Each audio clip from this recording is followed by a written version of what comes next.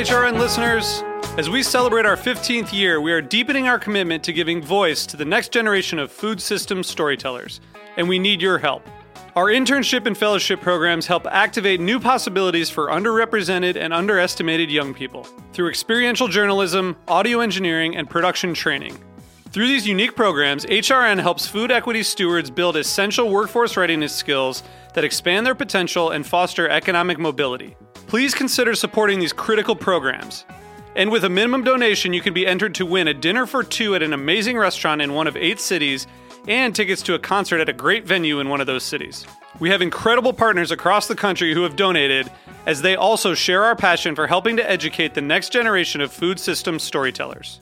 Check out heritageradionetwork.org/15 to donate and enter to win today. That's heritageradionetwork.org/15 to donate and enter to win today. And make sure you donate before March 31st. Thank you. This episode is brought to you by 100 Bogart Street, a co-working building in Bushwick, Brooklyn. Need a professional place to work from? Learn more by visiting 100bogart.com. This week, on a special bonus episode of Meat and Three, we find out how Brexit could be changing the way that Brits eat. If you're not getting your food from the European Union, where Britain gets 30% directly, well, where are you going to get it from?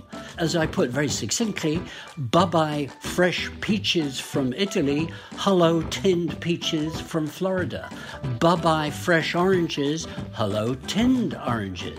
Bye-bye free-range beef, hello hormone-injected beef. Tune in to hear about the UK's struggle to stabilize its food system on Meat and Three, HRN's weekly food news roundup. Available wherever you listen to podcasts.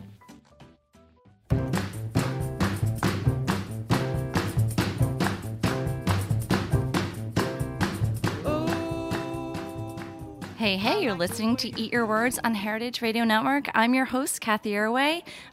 It is a wonderful, sort of warm February Sunday, and I am joined in the station by 2 women who are just veterans of the food industry. And it's always fun to have somebody who is also a veteran of food radio. And so I'm really excited to have... And her name is also Kathy. So our first guest today, Kathy Gunst. Hi. Thanks so much for joining us. I'm thrilled to be here. Thank you. So you are James Beard award-winning journalist, author of 15 cookbooks. 16. 16 now. With this one, Rage Baking, which you co-wrote with our other guest today. She is the boss lady at Food Network of 20 years or so, and has done a whole lot more. She ran the New York Times 4-Star Kitchen, has been a green market manager. Thank you very much for that. It is none other than Katherine Alford. Yes, thank you. And I am a former Food Network. Former boss lady. I am a free lady now. Okay. And you both co-wrote Rage Baking, The Transformative Power of Flour, Fury, and Women's Voices. One of the most unique books I've seen in my life. Thank you. Oh, wow. Thank you. Yeah. Thank you. It definitely, we'll take that. It definitely doesn't follow the traditional model, that's for sure. Yeah. When we set out, we knew this couldn't be a traditional format for a cookbook. We knew we had to weave in voices in many different ways, like recipes, essays, interviews, poetry, old photography, new photography. And yet at the same time, you have 50-plus pastry recipes and so many contributors lending a voice in an essay or a conversation, including Ani DeFranco and a wonderful veterans of food writing like Ruth Reichel. There's also Rebecca Traister, feminist Good writer. and bad, yeah. Yeah, just Carla Hall. I mean, the list goes on and on. Some of my favorite people ever. Asai Endelin, Von Diaz, Charlotte Druckmann. You got just so many folks that are contributing to this book. It was really one of the most wonderful projects I've ever worked on, just for that reason, to bring all the different voices together and points of view, and, you know, to talk about our rage and and having this conversation about where we are right now in this country. It was very, very, very gratifying. It is very gratifying. So, Kathy, you wrote that this book, or you got like some of the first seeds of the idea for this book while watching the Kavanaugh trial. Unfortunately, that is a true story. During the Kavanaugh hearings, I was obsessed. I couldn't turn it off. My radio was on, felt like 24 hours a day.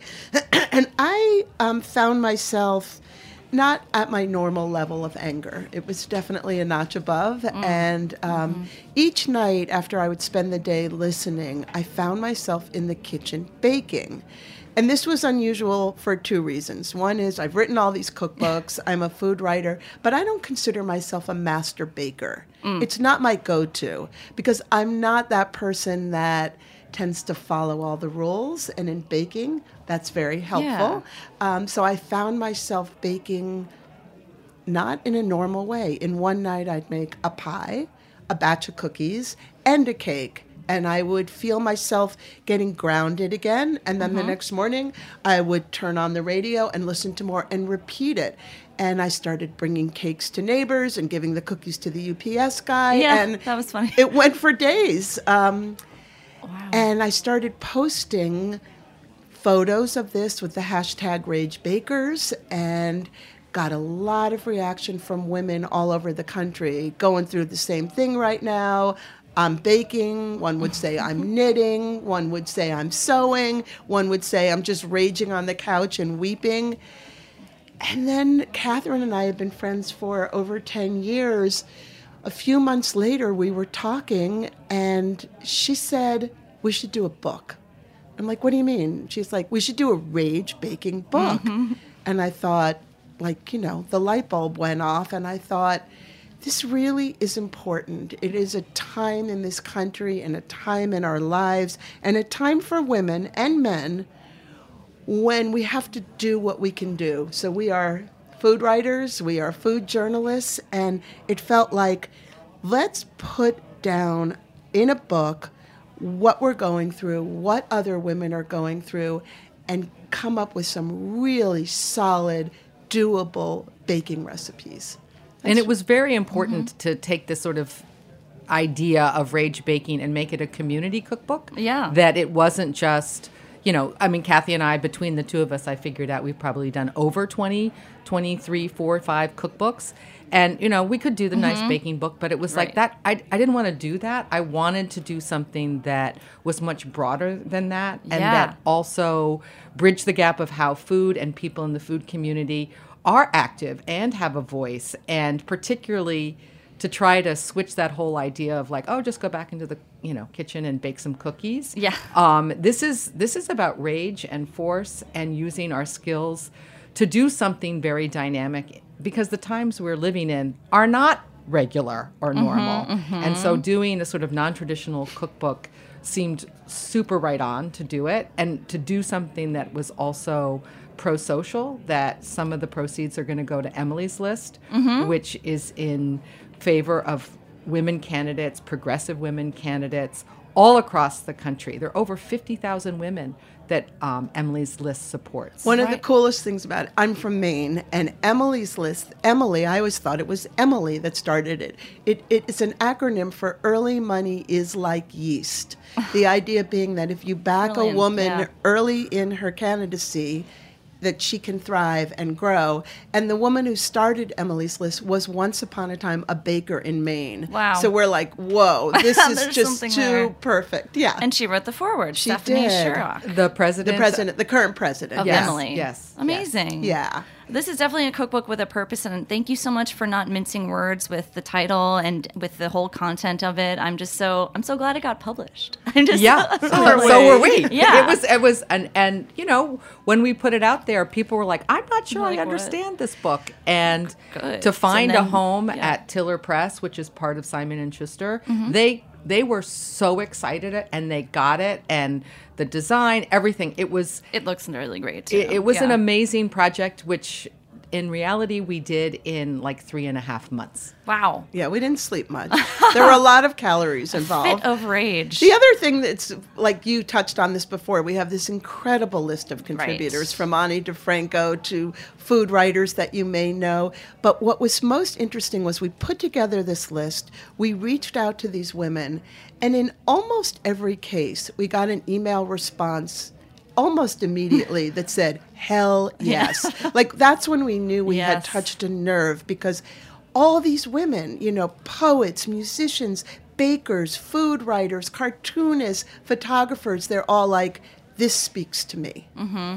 I love how Ani DeFranco in the conversation said she's not much of a baker, and similar to like she wish she learned more, like she wish she had taken piano lessons. She said she's somewhat aware of how much more you can do with it, but she likes knowing it at the sort of I love that elementary analogy. level. Yeah, I mean, she said she's got 2 kids now, and she says she cooks and they have family meals, but that she's only like a beginner in it, and wish that she was more proficient. She said it's like a language I can say please and thank you in, but I know there's much more to express. I know, I love that quote. That was great. She was so incredible to talk to, and she basically began her career from a place of rage. Righteous Babe is her label, and as soon as we connected, I'm like, she's so perfect for this. Not everybody had to be a baker. We said, what does the word rage bring up for you? Or what does the phrase rage baking elicit for you? And as you can see in the book, everybody had a different response to that. And not everybody, I think that Osai Endelin and Charlotte Druckmann both said, actually, it's more about writing. And then... and that was very important, that, the whole that's idea, how I channel my rage, the idea is you like the practice of baking, which is very sort of Zen-like. You have to be very precise in the rules of it. Then you put it into the oven, and then there's that pause. And we really conceived of the idea as like you bake it, you put it into the oven, and then you read something that is really transformative, that helps that transformative power. So, for example, there's an amazingly delicious lemon pound cake from El Simone, and then she sent us this poem about her grandmother and the Great Migration and how food played such an important part of it. And like you read that poem, that cake never tasted more powerful. Oh, wow. It's so emotional to connect the baking of a lemon cake. I baked the cake first, and I loved it. It's the moistest, most delicious cake. And then the poem came, and I'm fairly emotional, but man, the tears were just pouring down. It's so moving and beautifully done. I urge people to take a look at that poem. And the cake, that sounds really good too. The cake is fabulous. I just have to ask, this might be a little bit besides the point, but why baking? Like, why couldn't we have rage soup making? Or you can. Please don't limit your rage. I mean, I just wrote a book about soup, but that's right. For me, I can only answer for me. It's what I was describing earlier about what happened during the Kavanaugh hearing. I think baking is very much about precision. If you weigh the flour, if you measure the sugar correctly, if you put out the baking soda and level the teaspoon, you will get results. And I think listening to the Kavanaugh hearing and in the months ahead, the impeachment trials, everything that's going on, for me, it felt like there was an erosion of morality and an erosion of at least what I defined as if you work hard, if you believe in something, it will come through. But this government is not about following rules or following laws. It's very much like all the rules got put into a garbage can and mixed up. Yeah. And there was something about baking that was very grounding for me. Yeah, and I think the whole idea of baking and women's relationship with baking, but also when you bake something, whether it's a cake or a pie or even a batch of cookies, it's shared with a community. You don't. It's not for one. You know, ideally you don't sit down and eat an entire pie. Yeah. Although that's rage eating. Yeah. And we talked a lot about that because we did a lot of that. But that, and also that like cakes, we were seeing this all over the place where women were using cakes, the top of a cake, as, a palette to express their rage, or whether it was about immigration or women's rights or a right to choose. And then, of course, it's a birthday, it's a celebration, it's weddings, all of they mark that. And then, of course, at the same time, we were seeing that the right to a wedding cake went all the way to the Supreme Court. Ooh, wow. And so, butterflour and sugar is weird. More than just butterflour keeps sugar. showing up. It's when we started really focusing on this, we were amazed how many times many people were using baking as a metaphor and a way of communicating their rage. It's also really important to point out that rage baking is a movement. You see signs of it as early as 2012, actually earlier, in literature, in social media, in journalism, in podcasting. You hear it from way back. So there's been this movement that seems connected to the Me Too movement. Yes. And it's also really important to say that our message here is not, oh, ladies, get back in the kitchen. You'll feel better. Your rage will be squashed. You'll be able to go on with your days. That is not our message. Our message is, this is a way to channel your rage. This is a way to produce something. But this is also a book filled with essays that we hope will provide hope. The takeaway after working on this and working with all these powerful women, for me, I started it from a place of sadness and rage, and I ended it with a sense of hope. And there's also something so tactile about doing something, as you said, that is going to produce results, and it's almost like taking some measure of control in a world that is so out of your control. That is very satisfying. The cover's so great because it's a woman's fist going into a dough with flour flying everywhere, and that image is so powerful for us. And what I saw is, like, after 9/11, there was this whole trend of comfort food. People were like retreating and saying, I want to eat macaroni and cheese. And it was so upsetting. I really look at 2016. People were like, I'm mad as hell. And what can I do about it? And this rage baking sort of seems like it is the way we are reacting to the times that we are in. Right. And certainly baking has a long association with being a sort of like in the women's world. Yep. But you mentioned men before, so do you think that men... Yeah, you mentioned like women and men or something like that in passing. I did, Yeah, so... Did you see in this hashtag like men also rage baking? Or? I mean, we've gotten a bunch of comments on various posts and through emails, like, I'm a man and I rage bake, and I'm like, more power to you. Yeah. We're not saying this is a book just for women, but many of the issues that we take on in this book are very women focused. The rights to control our own body, the rights to be heard. The thing about the Kavanaugh hearing for me, a woman of a certain age, is I was thinking about Anita Hill, of course, and I was thinking about the number of times that women risk everything. Dr. Blasey Ford was out there risking her family, her career, her safety. For what? She wanted to tell this story because she believed that the truth mattered, but no one listened. So this became a book that was about women's voices. Does that mean men can't be part of it? Of course not. We are super interested in bridging some of the polarity in this country as opposed to creating an even larger body of water between, however you want to put it, the left and the right, the them and the us. Wherever you stand, we have to start having conversations. Yeah, and I think that this book is proof that people are listening. People are raging, if you will. There's a lot to rage about. Yeah. We're going to cut to a quick little commercial interlude, but right when we're back, we're going to have some cookies that these ladies have brought. So we'll talk more about that right after a quick break. This episode is brought to you by 100 Bogart, a new building in Bushwick, Brooklyn that provides offices, co-working, event spaces, and a brand new podcast recording room. Have you been dreaming of starting your very own podcast in Brooklyn? You can now rent space in 100 Bogart's custom-built podcast room to record interviews, voiceover, and commentary. The room is fitted out with 2 microphones, mixing board, and a MacBook Pro running Pro Tools. You can rent the space by the hour, and a rental of an hour or more includes a 100 Bogart co-working pass. That means complimentary coffee, tea, and access to your own desk for the rest of the day. So what are you waiting for? Get started on your next audio project. 100 Bogart has the space and amenities you need to kickstart your podcast.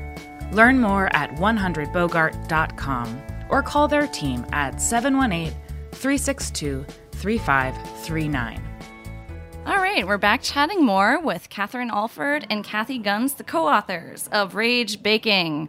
So, you guys brought me some treats, and We I'm brought you so cookies. grateful. I feel so bad I didn't bake. Oh, don't feel bad. You can But get inspired I'm going and now to. bake. I'm Yeah. totally going to. This looks like gingerbread. No, it's not. Those That- are Betty Fussel's Drop Dead Pecan Spice Ooh. Cookies. Yeah. I'm also not much of a baker myself. You don't but have I'm to the be. same person, like, as Kathy was saying, like. I mean, it was super important to us that these not be baking recipes where you had to feel like you were a professional or master baker. This is for home cooks. So that is a wonderful cookie that's got crunch and spice and sugar and Betty love it. Fussel's a veteran food writer, Yes. just a wonderful, wonderful woman who's been producing work for decades, and these are fabulous cookies. So that's one. What a great. And wonderful these relic. are Kathy's tahini chocolate chip cookies. I am not, this is a big thing to admit, and I know people will say, what? But I don't like peanut butter in my cookies, but I do love, love the sesame. I love Yum. tahini. So Okay. it's chocolate chip cookies I love it. with tahini, and then it's got sesame seeds on it and Malden sea salt. To me, it's like everything. This is amazing. Thank this you. cookie. Yeah. Yeah, I love it.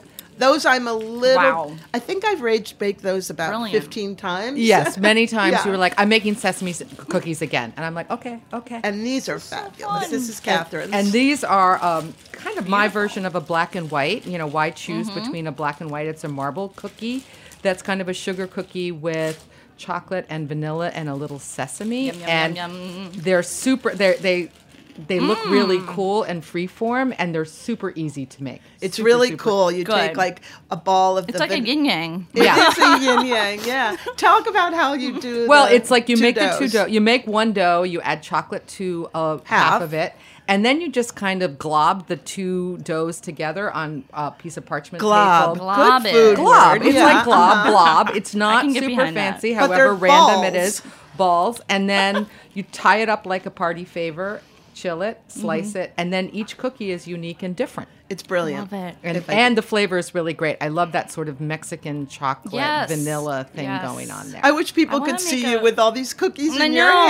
hand. Well, you can hear the crunch. They're really good and crisp too. Yes, Um, and really to reiterate what Kathy said, these are accessible recipes, and they are not even just triple tested, quadruple tested. I'm a kind bit of obsessively. I'm kind Katherine of obsessive Alford. about recipe testing for years of running the test kitchen at Food Network. Yes. And I was like, it's got to work. People have to feel successful. And that's really part of where this moment we are right now. It's There's like so it's much- good and delicious. Right, and there's so much delight throughout this book. I have to say, like throughout, reading it, and especially with Jessica B. Harris's essay in the Yeah. beginning, where she talks about getting stuck on a robocall or something like that. Being put on hold. I mean, that I was just- the thing. Everyone comes to rage from a different place. I know. I just started cracking up because we've all been there before, and reading about like horrible things makes me remember. Oh yes, but that time when I screamed at a poor whatever marketer,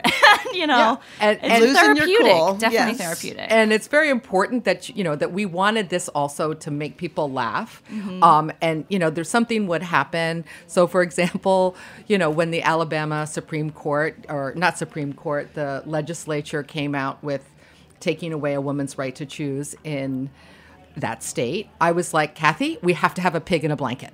So it was we just do. like, and so I like, dedicated the recipe That's to the men perfect. of Alabama. There's a humor was important. This stuff gets heavy. There's a wonderful essay by an LA writer named Tess Rafferty called "The Revolution Will Be Catered," and the first sentence is this. Here's the bad news, America. You've woken a white, hot, atomic geyser of rage in women. Here's the good news. We've brought cookies. And it goes on, and it's just serious and upsetting and hilarious at the same time. And we felt like we wanted to create a mood where we say, hey, this is some really disturbing, heavy stuff that's going on, but we still have to have a sense of humor. Yep. And there was a point when I really stopped at the seriousness of it all, reading actually your essay, Katherine, about your upbringing. You said you had two moms growing up, one Yes. white and one black, and Virginia. Virginia, yes. Was the name of your African American nanny in house with your She single always mother. said she was a housekeeper. She was very with clear your about single that. mother. She was Okay. like a housekeeper. And yeah, I grew up in Washington, D.C. in the 60s. And my passion for cooking, Virginia taught me how to cook, and I would spend hours in the kitchen with her. And one day I came home, and the entire kitchen from one end to the other was covered with basically the entire cake chapter from The Joy of Cooking. Wow. And I was What? probably like 10, and I was like, oh my God, my home has turned into a bakery. And there was Virginia in the middle of it, and she was like, I bake when I'm mad. And I suddenly got like the power of that, of her skill, her passion, and her calm that she came from that. The controlled rage. And it's something that really stuck with me for so long. And then also my mother, who was, I'll be perfectly honest, was not a good cook. The one time she made a cake, it was inedible. But we did, after the Martin Luther King was shot and the riots in D.C., we just cooked and made food, and it was very, very therapeutic, and we shared it with the community. And these moments where, as a kid, it really just was very powerful to realize that food was a tool and made me very connected to them. That was really powerful. And It's a great essay. Thank you. It's something, and actually it's something that's an essay I've wanted to write kind of my entire career, and I finally found the right place to do it. Yeah, and a delicate topic for sure, to say two mothers and have it be about someone who was hired to help your family. And I think Katherine did it really masterfully. And I'm still in touch with her today. Really? Yeah, we talk to each other pretty much every year. I saw her last year, and she calls us my sisters and I her girls. I was in her wedding. I mean, this is a very. I mean, I'm not a crier at all, but I will start crying. All right. She was a very profound influence on my life. That's wonderful. That's a wonderful tribute to her. Did you ever know what was making her angry that day that she baked so much? I have an inkling, but she never really said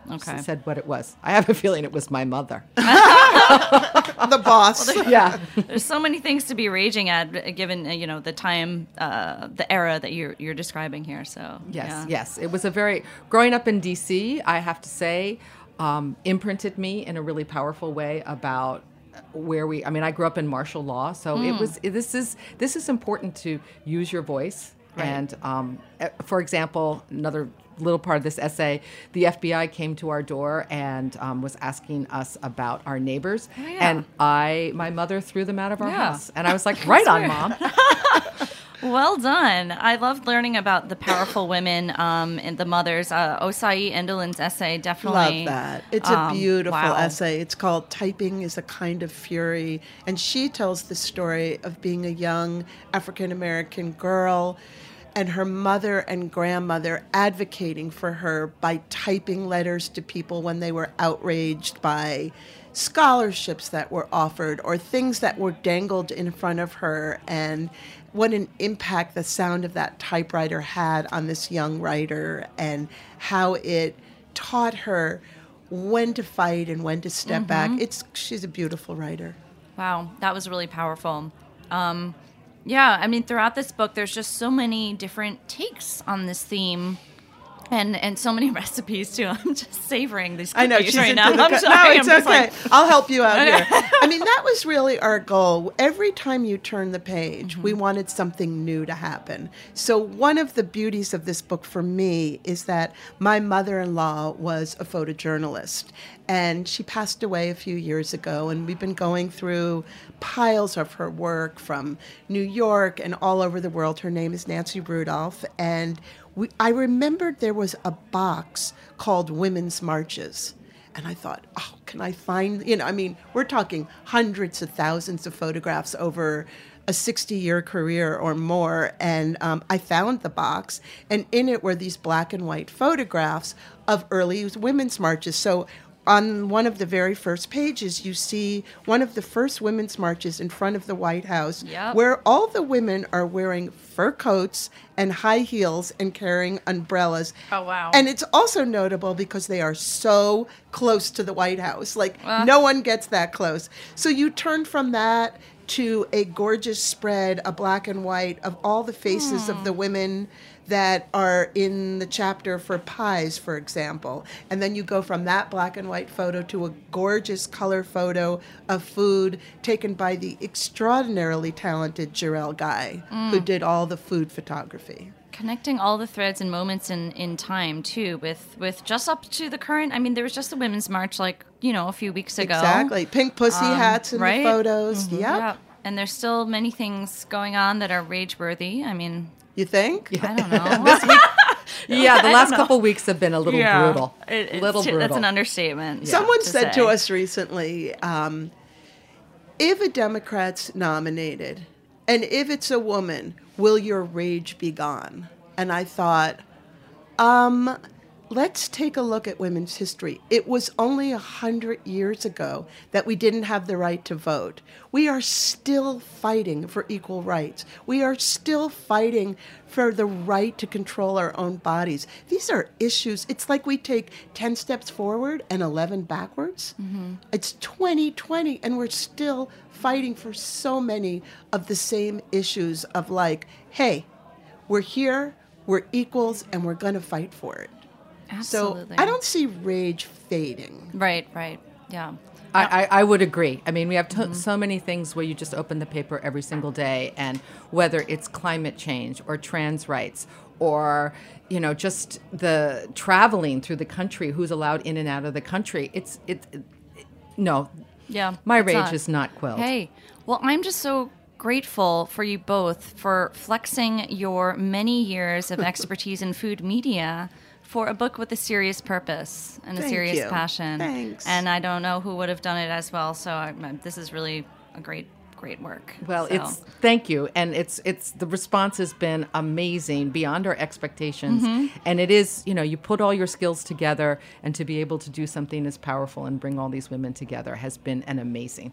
And I will say the collaboration with Kathy has been extraordinary. And is that because you're both named Katherine? Or I'm just kidding. I'm not Katherine. Maybe you're not. Okay. No, I'm plain old Kathy.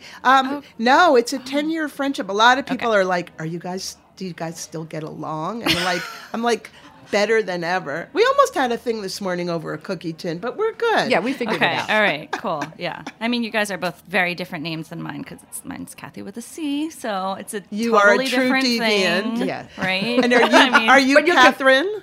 I am a Catherine, yeah. And how do you spell it? It is a Catharine. Oh, close enough. I get Yeah. that. I'll accept that. Yeah. You'll accept it. As a Catherine to a Catherine? As a Catherine, yes. And you never go by Kathy? No, Wow. never. Interesting. Good. So at least we have that. Yes. Yeah. We're all very, very different names. Yeah.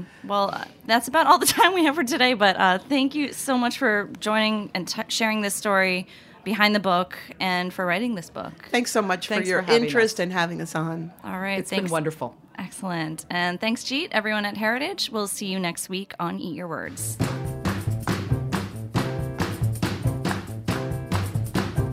Eat Your Words is powered by Simplecast. Thanks for listening to Heritage Radio Network, food radio supported by you. For our freshest content and to learn more about our 10-year anniversary celebration, subscribe to our newsletter. Enter your email at the bottom of our website, heritageradionetwork.org. Connect with us on Instagram and Twitter at heritage_radio. You can also find us at facebook.com/Heritage Radio Network. Heritage Radio Network is a nonprofit organization driving conversations to make the world a better, fairer, and more delicious place. And we couldn't do it without support from listeners like you. Want to be a part of the food world's most innovative community? Subscribe to the shows you like, tell your friends, and please, join the HRN family by becoming a member. Just click on the beating heart at the top right of our homepage. Thanks for listening.